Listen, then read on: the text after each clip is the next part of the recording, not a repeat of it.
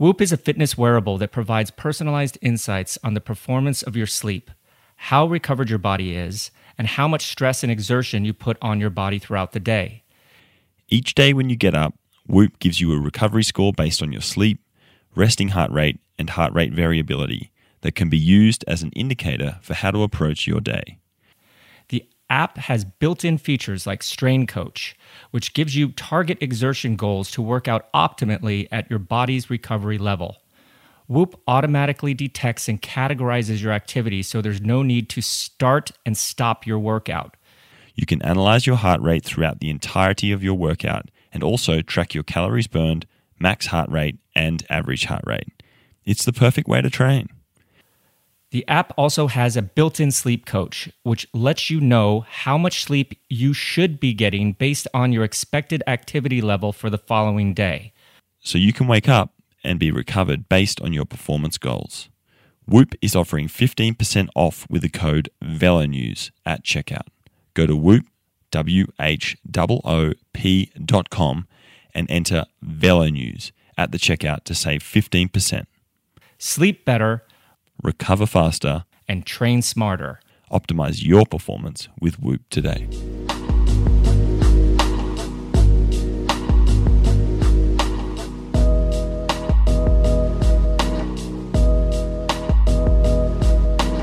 The role of the director in a race is unquestionably important.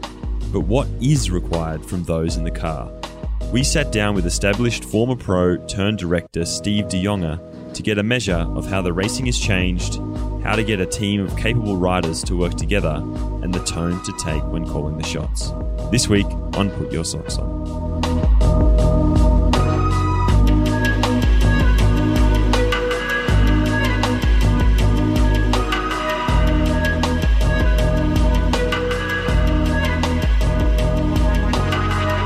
Hello and welcome to another episode of Put Your Socks On.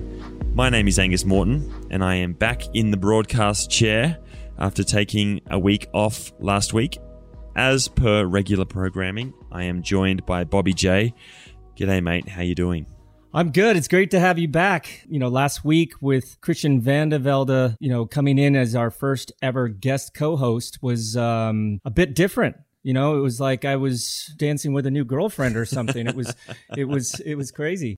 But yeah, man, we haven't caught up since you came back onto the grid. Tell me and our listeners what you've been doing these past couple weeks. Right. Well, I do have to say thank you to Christian for jumping in there. I hope the fans don't decide that maybe he's a better man for the job and out me. But no, he's a good man for jumping in, and that was a fantastic episode last week. What have I been up to? I have been out in the desert, the southern Utah sandy desert, the Needles, Canyonlands, Bears Ears regions.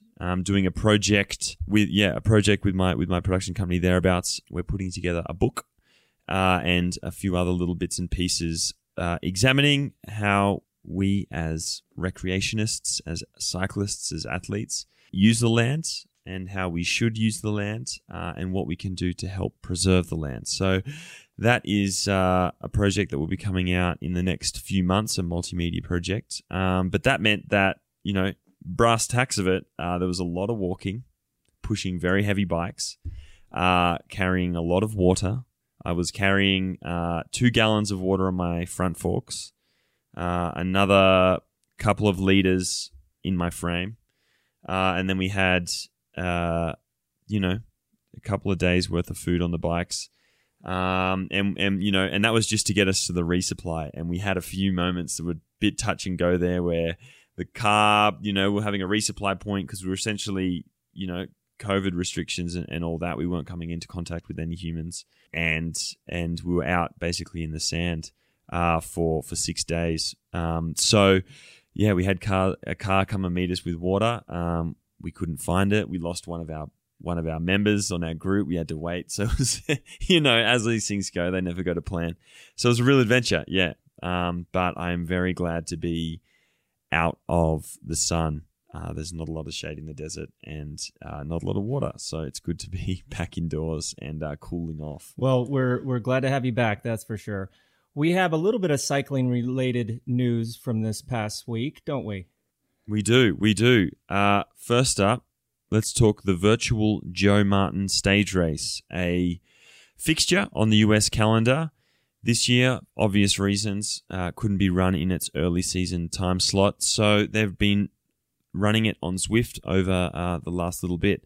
How'd it play out? Yeah, unfortunately, I wasn't able to watch live or find the results at all, and I kind of looked everywhere. But I heard the women's race was spectacular. I saw the watts that those women were pushing up that final climb in the stage 1 individual time trial, which was on the Bologna circuit on Zwift. And they were pounding out 5.8 to 6 watts per kilo up that final climb. And I don't know if you've done that. I tried it once or twice, and I was like, man, that was a hard time trial because they mirrored it off of the Bologna time trial of the Worlds a couple years ago when Rohan Dennis won.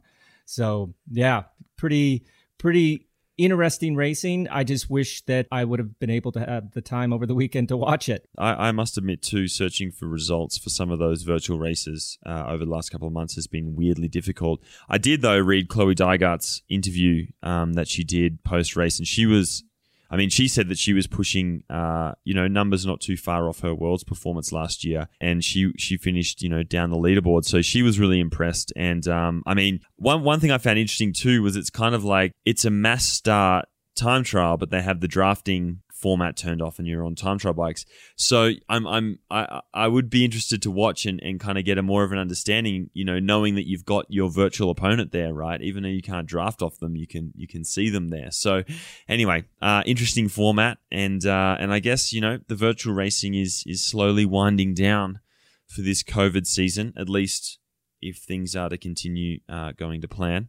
So be a few more of these, but fortunately we'll be able to see everybody back on the road soon enough. Some already on the road now. Yeah, and we talked about this last week.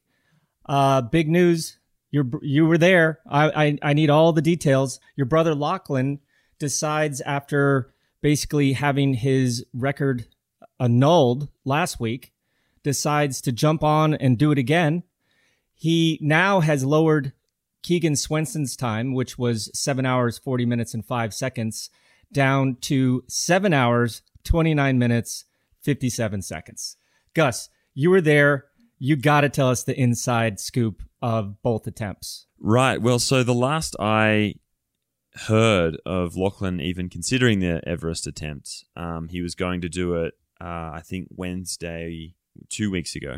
But he got sick. He got sick on the day. And couldn't do it. So I sort of left him, I think, on the Tuesday I left to head out to the desert off the grid. He was food poisoning. I just assumed that he didn't do it.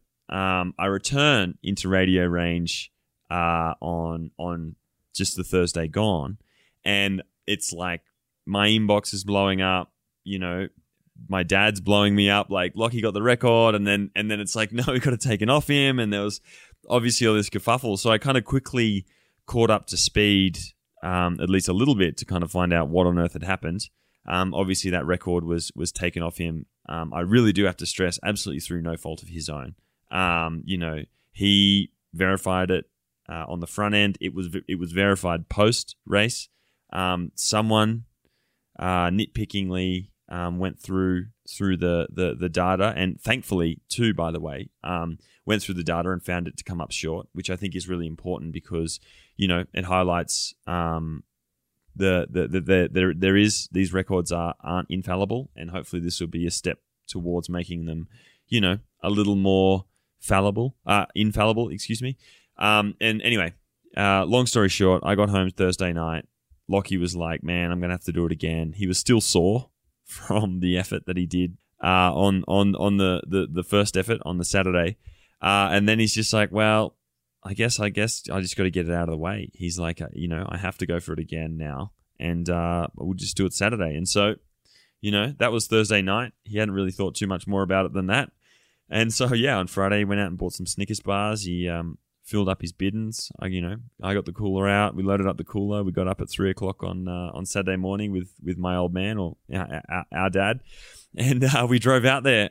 And he just did it. He just pumped up his own tires, put his bike together. Didn't have any spares. Didn't have anything more than the skin suit on. It was about 40 degrees outside. And he's just like, okay. And dude, he just went and did it. It was, it's brutal. To stand on the sideline and watch that, it's brutal. But to do it, it's got to be a rude effort. And he said it was rude. He said no more. So, yeah, he went and did it. Second time in a week. He did an extra lap for good measure. So I think he actually did over 9,000 meters climbing. And, I guess, he can put that chapter to bed. But really impressive performance. And to speak a little bit on the Everesting Challenge, I know we have, and I know I've expressed how my sentiments towards the event have changed. But on the weekend, going out there and witnessing it, and I think too, just seeing someone of Lachlan. I mean, obviously I know Lachlan, but the way that a lot of people perceive professional athletes is on this, on another level. They've got all of these resources, all of this sort of stuff. But it wouldn't have mattered if Lachlan was World Tour or not.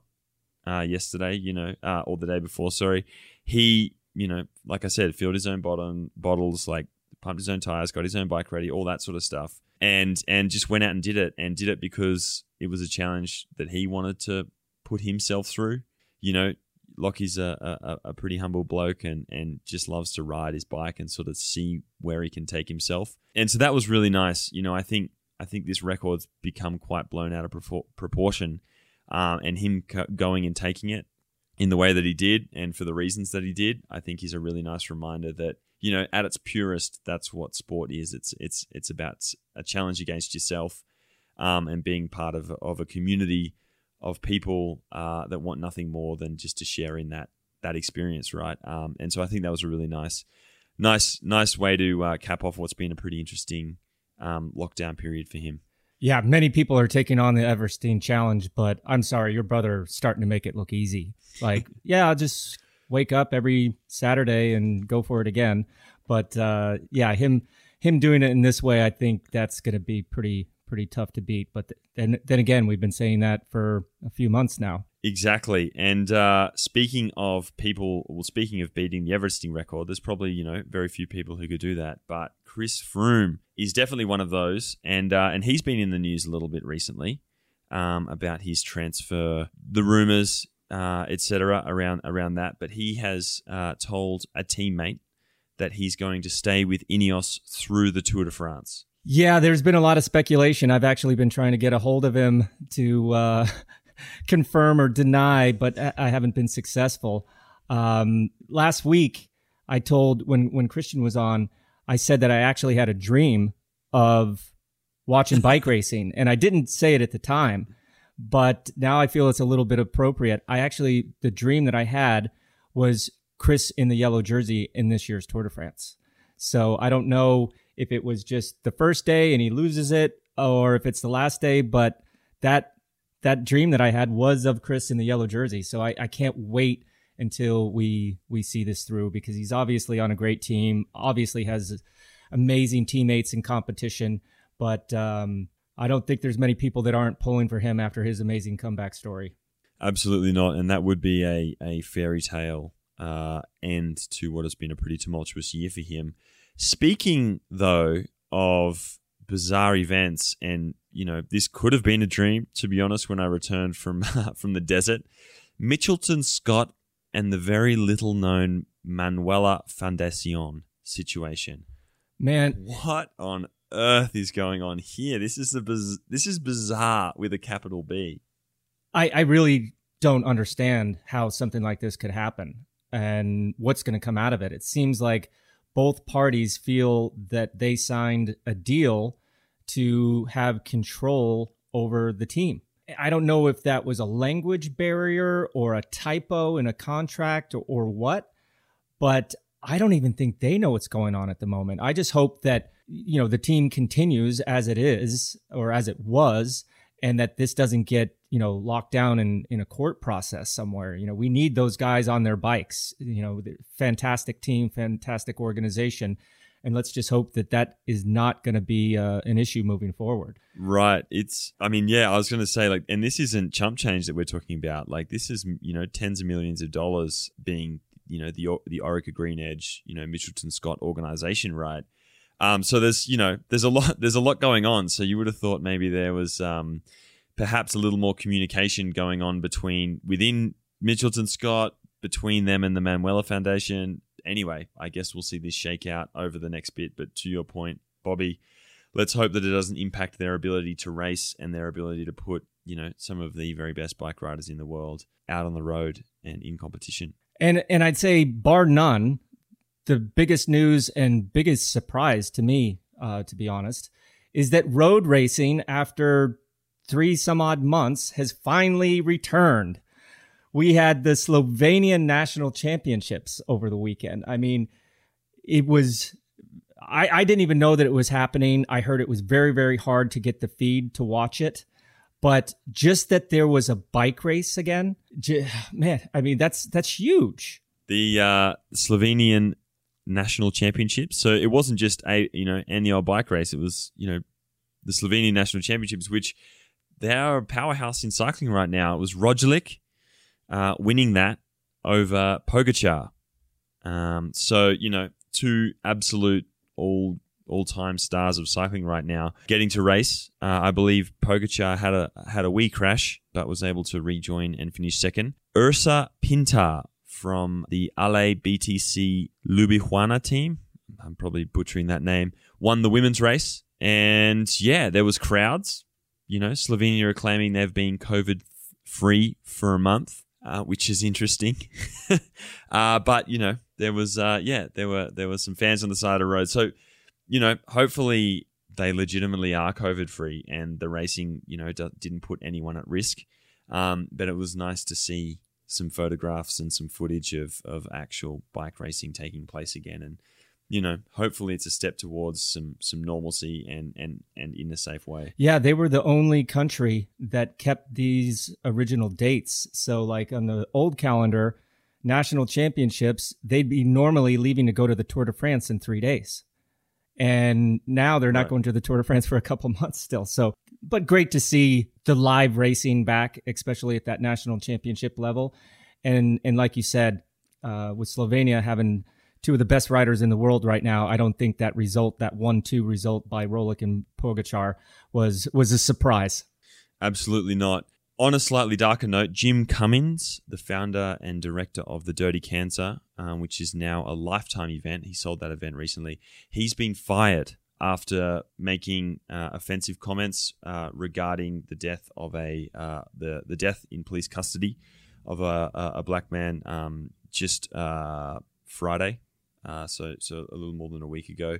That's very sad, but it is nice to see that brands and sponsors of that event and then also Lifetime themselves have stood up and listened to the people and are putting racial justice and equality and just basic bigotry and racism and they're taking a stand on it, which is good to see. There have been calls to change the name of that race. There is quite a complex history with the term Dirty Kansas and the Native American people of that region. So I think that is playing out now. We may see a name change there, and to be honest, I hope that we do. But, I think cycling, as all sports, being used as a bit of for a lot of people, look to for direction when it comes to how to handle and how to speak out about issues like racial equality and racial justice. So it is good to see that the industry is backing up some of the athletes and people like that are taking a stand towards this thing. And hopefully it leads to a more positive, equal, and inclusive sport. A little bit of, kind of controversial news there, but I definitely feel it's in the interests of society and the betterment for all. Yeah, absolutely. The words of Reggie Miller just ring through my ears. 2 ears, 1 mouth, listen and learn. And that's all we can hope to do moving forward. But on a more positive note, I want to give a big shout out to Tom Squinch from Trek Segafredo. Nothing to do with cycling results. He wasn't racing, but he fulfilled his cycling act of kindness by picking up trash along the roadside in Girona, Spain over the weekend. This was class, and I encourage everyone to do something similar. After seeing his post on social media, I was riding outside and I was on my bike and there was some trash on the side of the road. I didn't have a big garbage bag or anything like that, but I did pick up some trash. So thank you, Tom Screens, for setting a good example, number one. And let's see how far we can take this to our listeners. Make that little effort to clean up your roadside, because it does make a difference.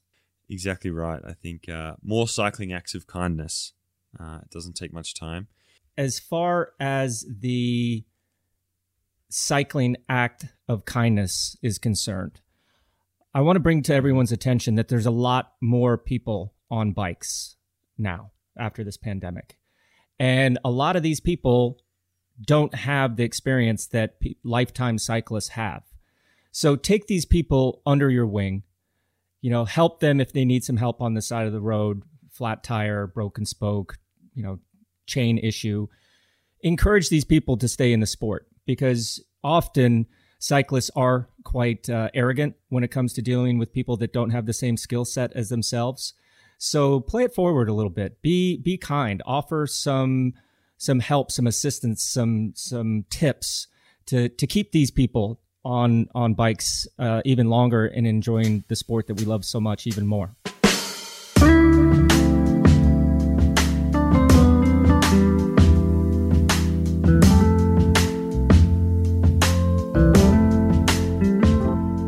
Our guest today raced for a professional team from 1995 until 2009. Powerhouse teams like TVM, Rabobank, and Quickstep. Suddenly, he made a transition over to the sport director's car in 2010 with Team Sky.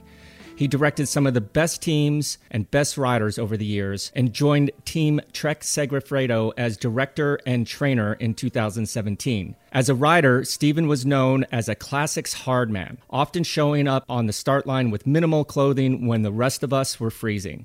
As a director, he is known for his calm and cool demeanor in the car, as well as being able to still train at the pro level. Welcome to Put Your Socks On, Steven de Jonge. Man, we came into this sport around the same time, and back then, not many people spoke English. Our paths didn't cross too often, but when they did, I always appreciated you speaking English to me on the start line. And yeah, a lot has changed, now that English is basically the official language of the peloton. Well, I think it's one of the benefits growing up in Holland, where you have to study like all the foreign languages because nobody speaks Dutch. So when I went to school, we had to learn German, English, the French language. And then when I was a rider, I picked up a lot of Italian and Spanish. So but I prefer to speak in English though. Yeah.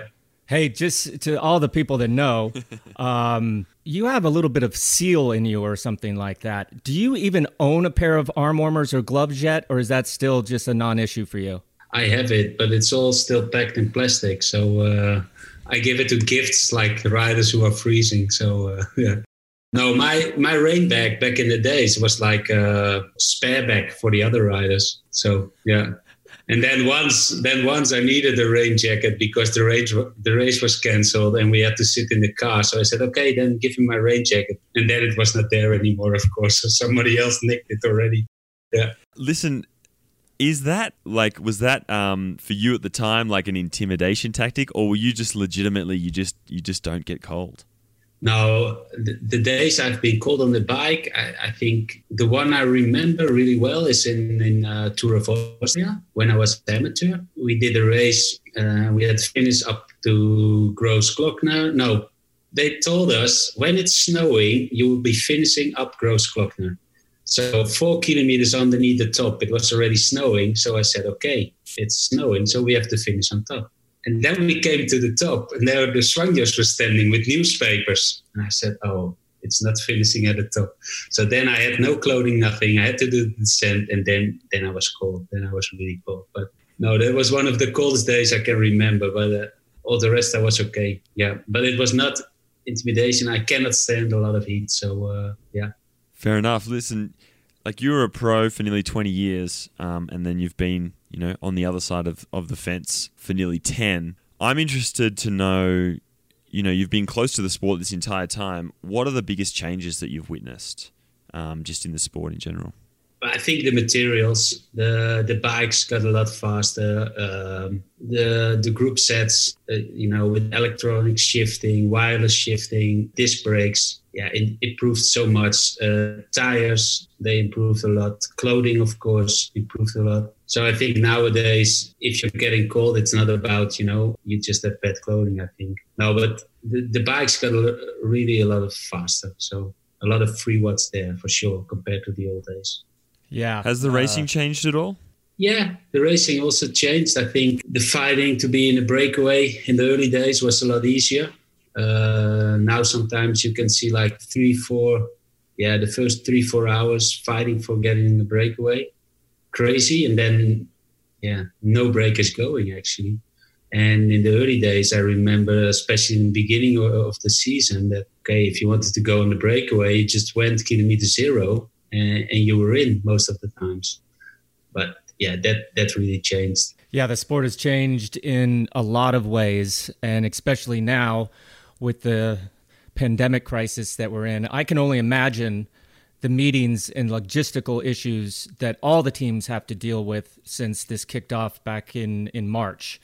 How are you and the management team over at Trek Segafredo dealing with this current situation? It's been a long couple months, hasn't it? Yeah, for sure. So my last race was Paris-Nice. So that was kind of weird because then, the whole thing was coming up and every day they were speaking, now tomorrow will be the last day. No, they will finish there. No, they will finish there. Now tonight Macron will speak and he will tell, there's a total lockdown. But it's weird because then they're starting to get the public out of the road, out of the parking, out of the finish, out of the start. Yeah, and it starts to be a little bit surreal. And then suddenly it was Saturday. The race was done. We brought all the riders back by cars because we had enough logistics to do that. We chose that because, flying was not the best option in our opinion. Then we drove home. And now we're still here. And 2 weeks ago, we had a big meeting for the new season. So when the calendar was released, we started planning the riders. And when the riders were all planned in, we had to look at a logistical nightmare because it really is. Sometimes there's 4 programs with World Tour races in the same weekend. And that's hard because nobody has 4 buses or 4 trucks. So, and so many staff members as well, of course. But did you guys wait until the UCI released a race calendar to start kind of these plans? Or was it like every 2 weeks you guys would have a meeting and then when the lockdown continued, you'd rip that up and start up a new one? Because it just seems to me that there was so much uncertainty. Yeah, there was a lot of uncertainty. So the first thing we did is to make sure that all the riders could train and had support for that, because all our riders were also in different situations. We had riders who could train outside still, but solo. We had riders in Monaco, in Spain and Italy, total lockdown, and also in France. So those riders we had to supply with the smart trainers, of course, from our sponsors. Yeah, and you were calling to them a little bit more than usual, try to keep them motivated. But it's hard. And then, of course, when like in countries like in Holland and Belgium, we could still ride outside. Yeah, there was a lot of different things to offer to different riders, yeah. And what did we've seen some teams have, been having Zwift races, individual riders been participating in a lot of Zwift racing and virtual stuff. Has there been a strategy to keep one, riders motivated and fit, and then 2, their mental health, like keep their heads kind of screwed on so that they don't kind of lose all focus? We try to keep them busy with a certain amount of weeks and then give them a really rest week because especially for those guys who had to train indoor all the time, it was hard. And some of them could deal easier with the situation than others. So most of the time we did like a 2-week block and then a rest and then a 3-week block and then a rest. And when we could see like the lockdown was going away, we could also motivate them a little bit easier. As I mentioned during the introduction, you're, in my eyes, one of the most composed, especially when it's hitting the fan in the middle of the races, directors that I've ever come across. I mean, you're as cool as a Colorado stream. Explain to us and our listeners your management style and where you think that calmness under pressure comes from. Yeah, I think, well, I experienced a lot of things when I was young. I lost my father on a young age with an accident. I lost my best friend with a tumor. Another family member died on leukemia. And that was all in a period of 2 years. Yeah, then I was growing up, real quickly, to say so. And after that, I always experienced when I was speaking to same age riders that I was feeling a little bit more grown up. And when I was in races, I was surprised sometimes by the sport directors, how nervous they were. And it's not helping us. It's not helping them, but it's not helping us as well.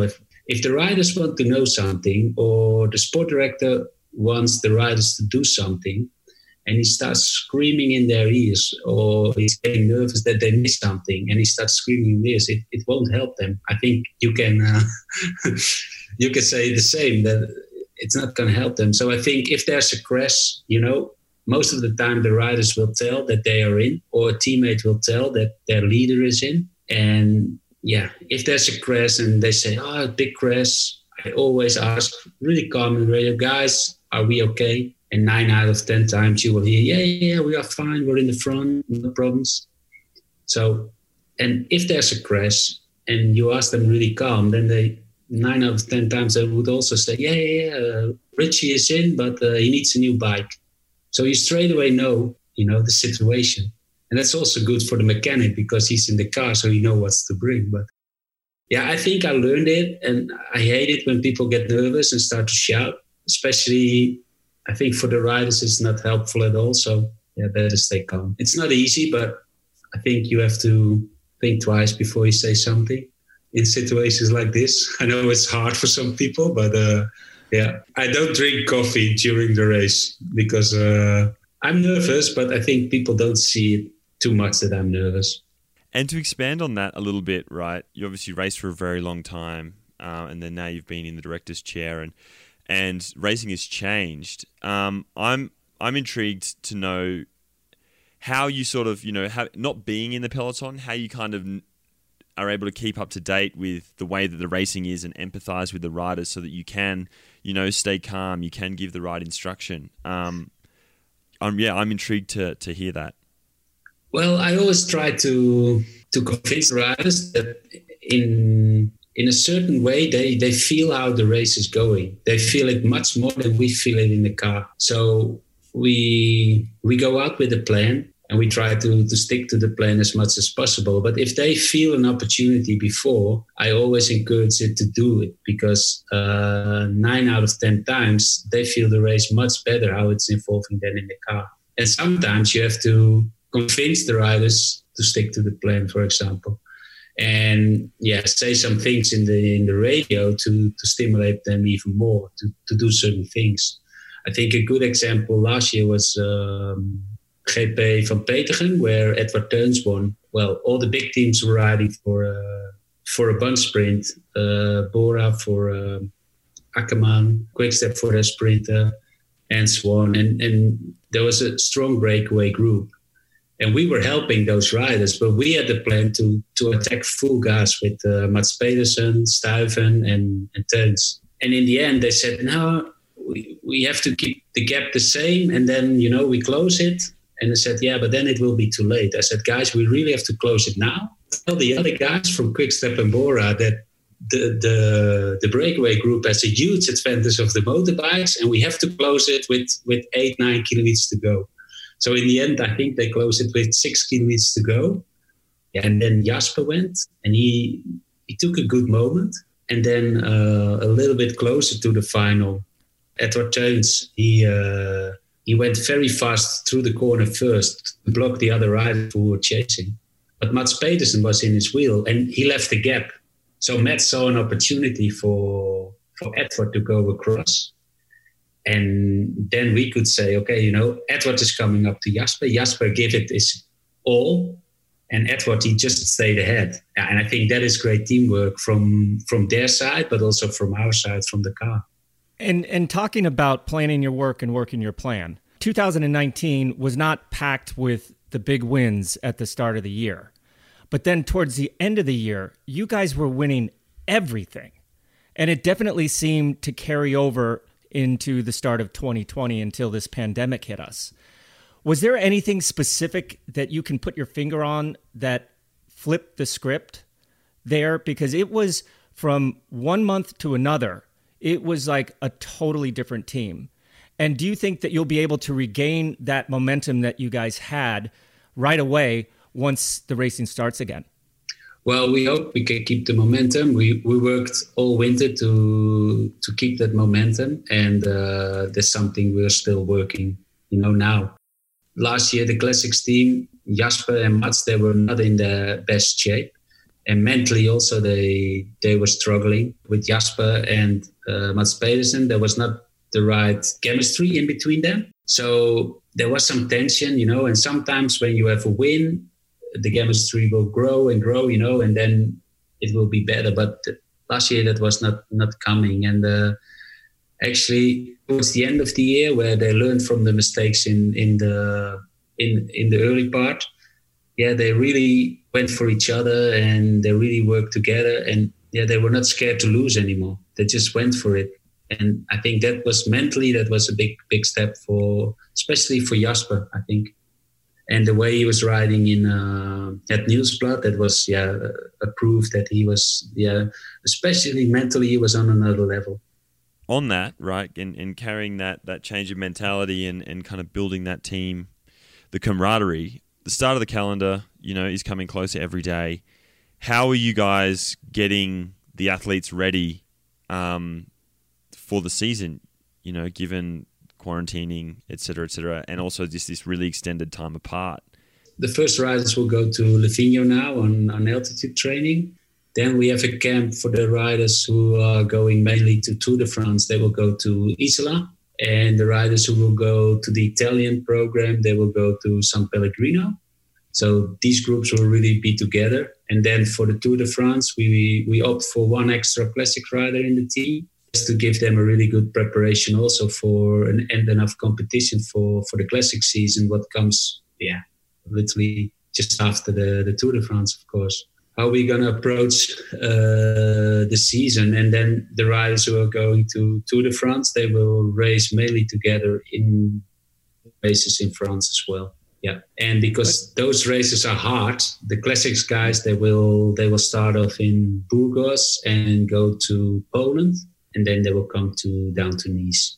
Yeah. With current world champion Mads Pedersen, Richie Porte, Vincenzo Nibali, Bauke Mollema, Ciccone, Jesper Stuyven, Tom Squinge, and our boy from the USA, Quinn Simmons, among many other great riders, you guys are stacked with future and current talent.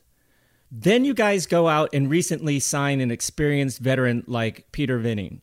Yeah. Tell us a little bit about this signing and where you plan on using a rider with his talents and experience after he's been racing at that pro continental level for the past few seasons. I thought that signing was quite interesting because I really admire Peter's talents as a rider, but it was just pretty impressive to see that Trek during this whole thing was actually signing riders when other teams are maybe cutting back a little bit. Yeah. Now, the contact with Peter was there already in the winter time, because when we're doing the program for the whole year, we could see that we had a lot of young riders, and we were missing climbers for Giro. Actually, if you want to go good in Giro, we needed to have an experienced guy who could pull in the mountains, because they're not going to ride all the time. They're going to ride Giro Tour, and they are good. You know this. So we want to be like, okay, we are looking for this experienced rider who can pull, who's still available. Yeah, all the youngsters are signed, of course. All the youngsters, you also have to give a 2-year contract. And Peter was still available. And then in Bessès, we had our sprinter Moschetti, the young guy, with a terrible crash, and he broke some bones in his hip, And then, we were one rider even more down. And then, we wanted to sign Peter, but there was a little bit of ongoing discussion with UCI because you cannot sign riders before June.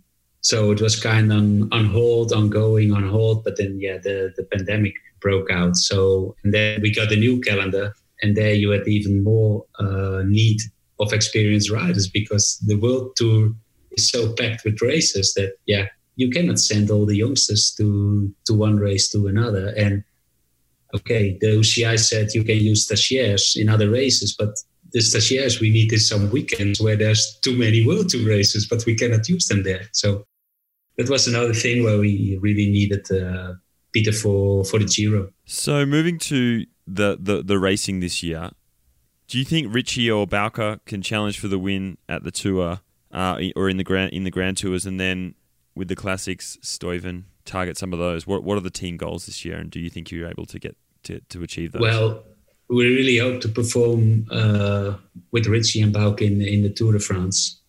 And I already said it before, we will take Jasper, Mats, and Edward Teuns to the Tour for sure, because we want to have them good in the Classics. And I think the way they were racing last year, the end of the year, the start of this year, I think this group will show themselves again also now in the Classic period again. Yeah, you guys are definitely creating quite a strong nucleus there. And Richie Porte is one of my favorite riders out there, so I hope he gets one last crack at the GC in the Tour.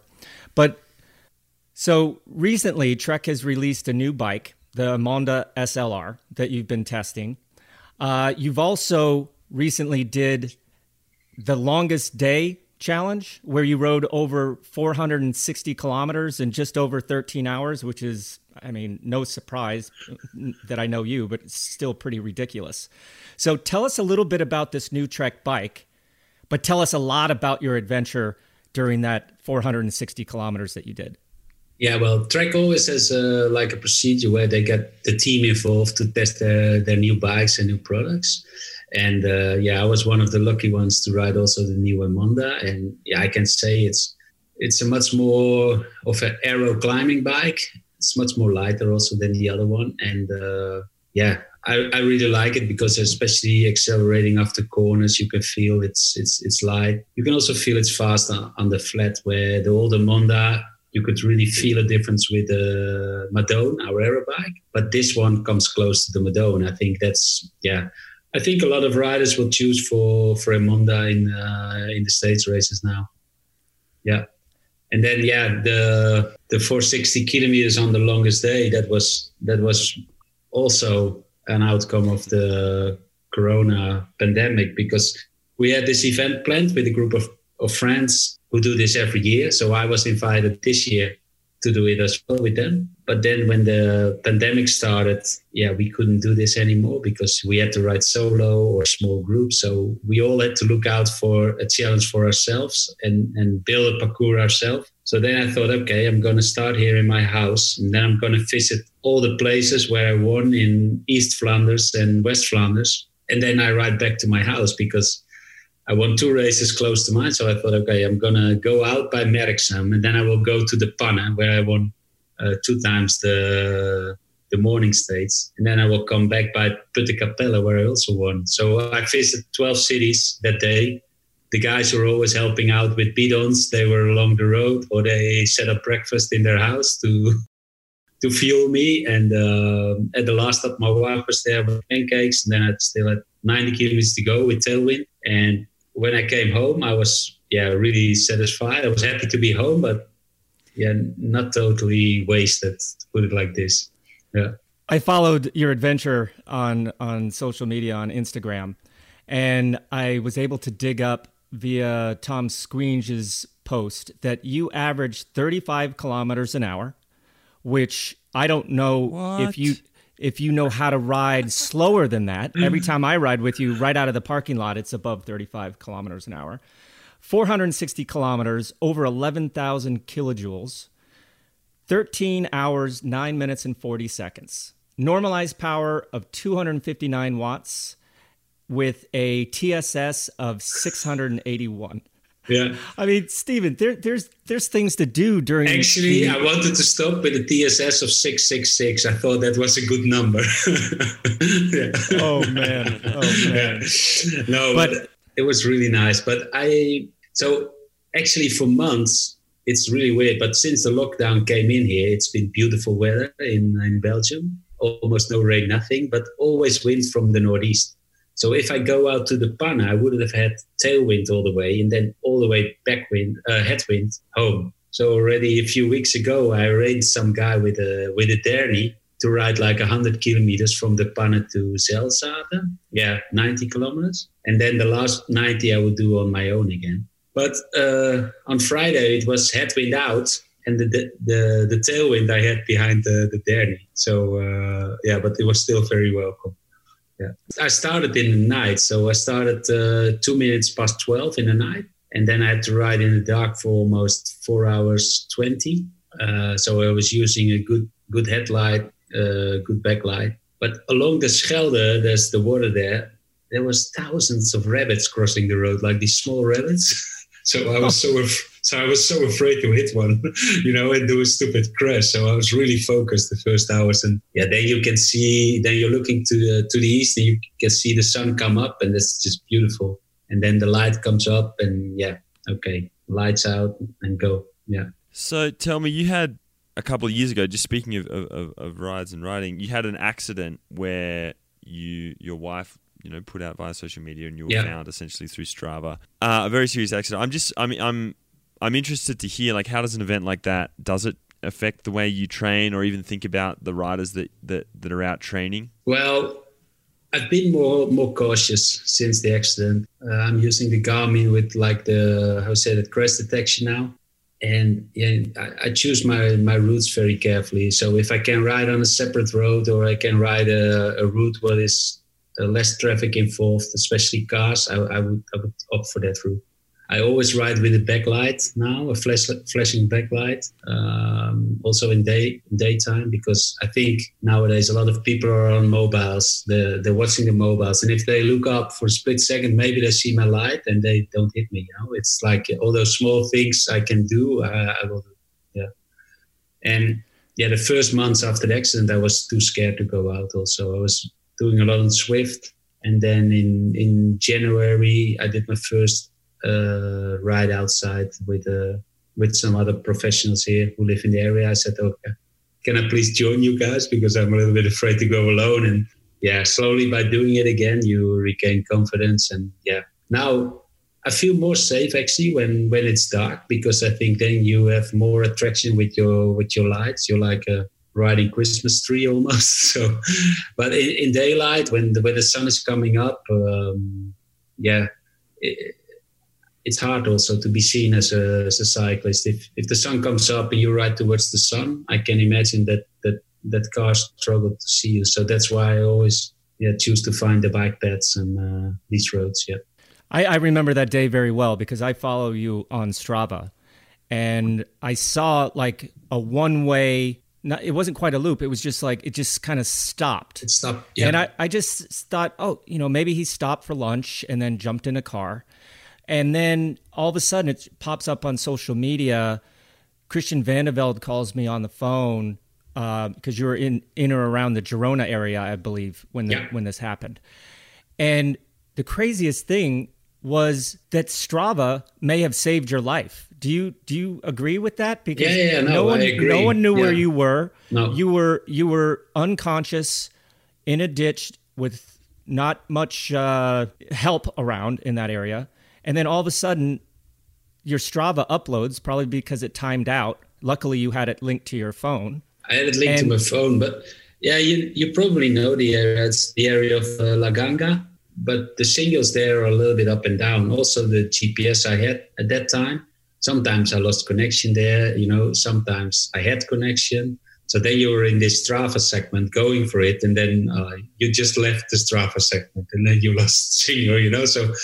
But that day, it really saved my life. So it uploaded. So my wife, I told her where I was going, but not which way around. So when she saw that, okay, it's theirs, okay, then he must be in between here and our house, And then a good friend of us who's living there, he said, yeah, but on that side you have no telephone connection sometimes, so you have to look that side and this side.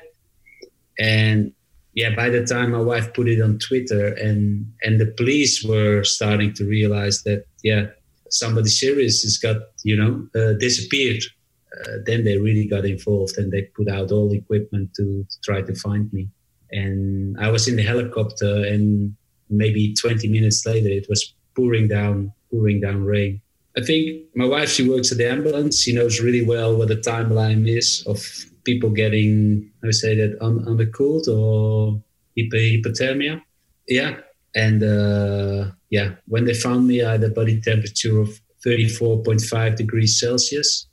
And I was, already asleep to go in a coma. So, it took them a while. They started speaking to me, but it took me a while to respond. Yeah.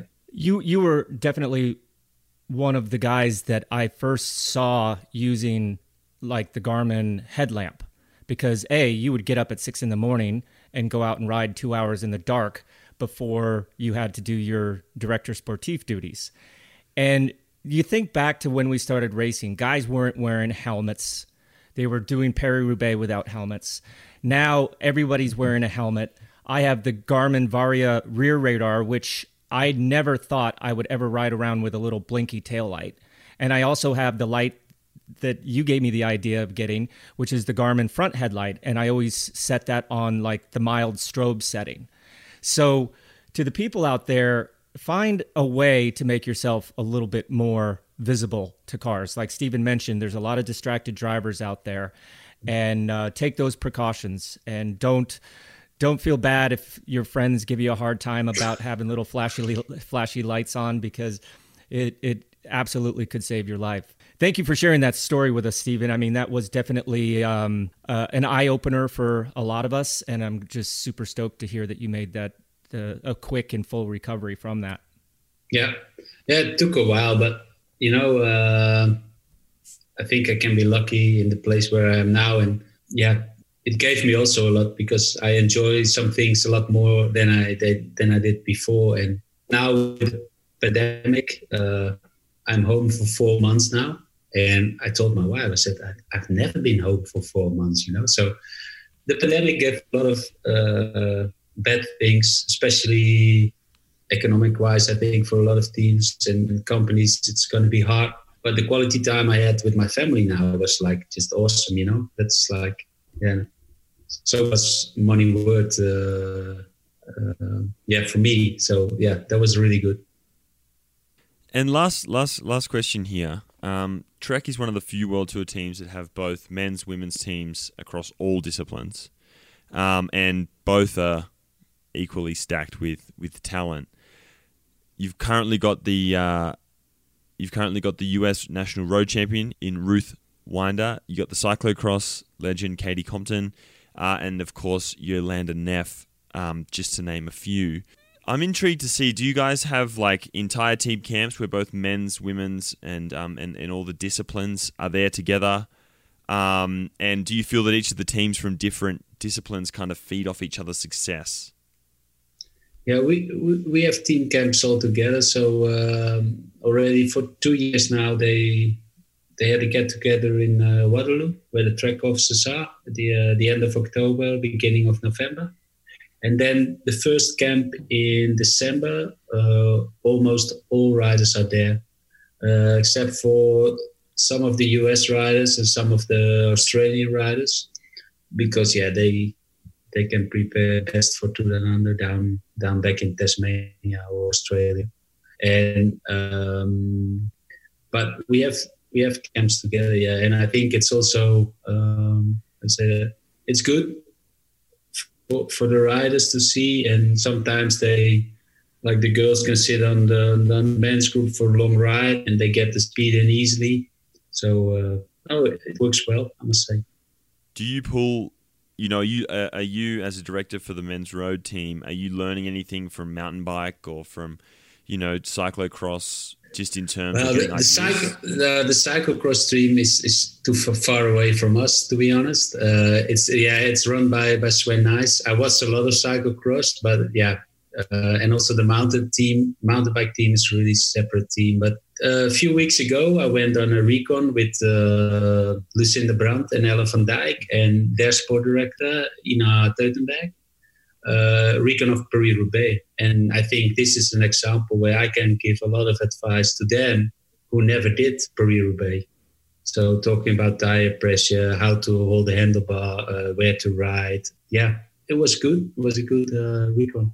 Well, we had Jolanda Neff on our podcast a few weeks ago, and I hope that we get to see her because she rides for, obviously, your mountain bike program as well as the road. I would love to see her in Paris-Roubaix and see what she could do because she is one strong woman.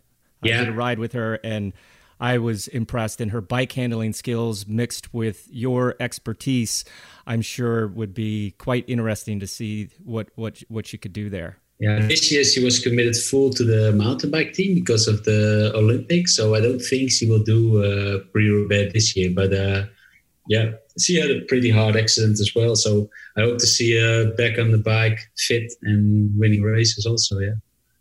Stephen, thank you very much for your time. We really appreciate you joining us all the way from your home over in Europe. All the best once the season kicks off. Really excited to see how all the teams come out of this, but you guys were definitely one of those hot teams coming in, and excited to see that morale and that momentum moving forward. Good. Thank you, guys. It was nice to talk to you and to see you, Bobby. You look good.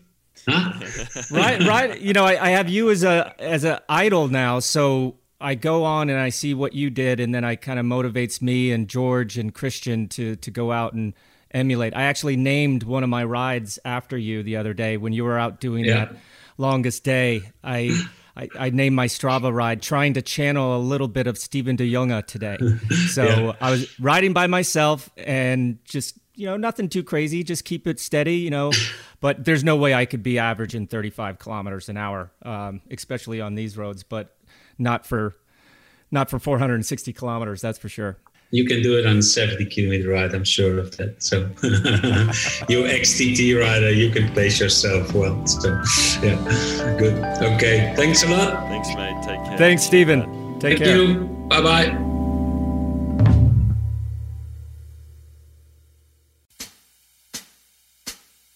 And that's it. That's all we have time for this week. Hope you enjoyed this episode, and thanks again to Steven de Jonge from Trek Segafredo for joining us. You can find all our past episodes, as well as a ton of other fantastic cycling journalism over at velonews.com. You can subscribe at Apple Podcasts, SoundCloud, Spotify, or whatever your favorite go-to podcast site may be. Just search for Put Your Socks On or Physo, Pyso. Please continue to show your support by subscribing to this program, and please spread the word by telling your friends about us. This episode was produced by Bobby J, myself, and edited and post-produced by Ed Rogers. You can get in contact with us on social media. PhysoPod on Twitter, PYSOPOD, at That Is Gus, or at Bobby.Julik on Instagram. So yeah, hit us up with show suggestions, interview guests, etc. Any feedback? If that's that's all we got for today's show. Bobby, it's great to be back in the chair and sitting virtually across the table from you. Until next week, thank you very much for listening. Thanks everyone for listening. Stay safe, stay sane, and don't forget to put your socks on. Nice. Cutting in 3, 2, 1.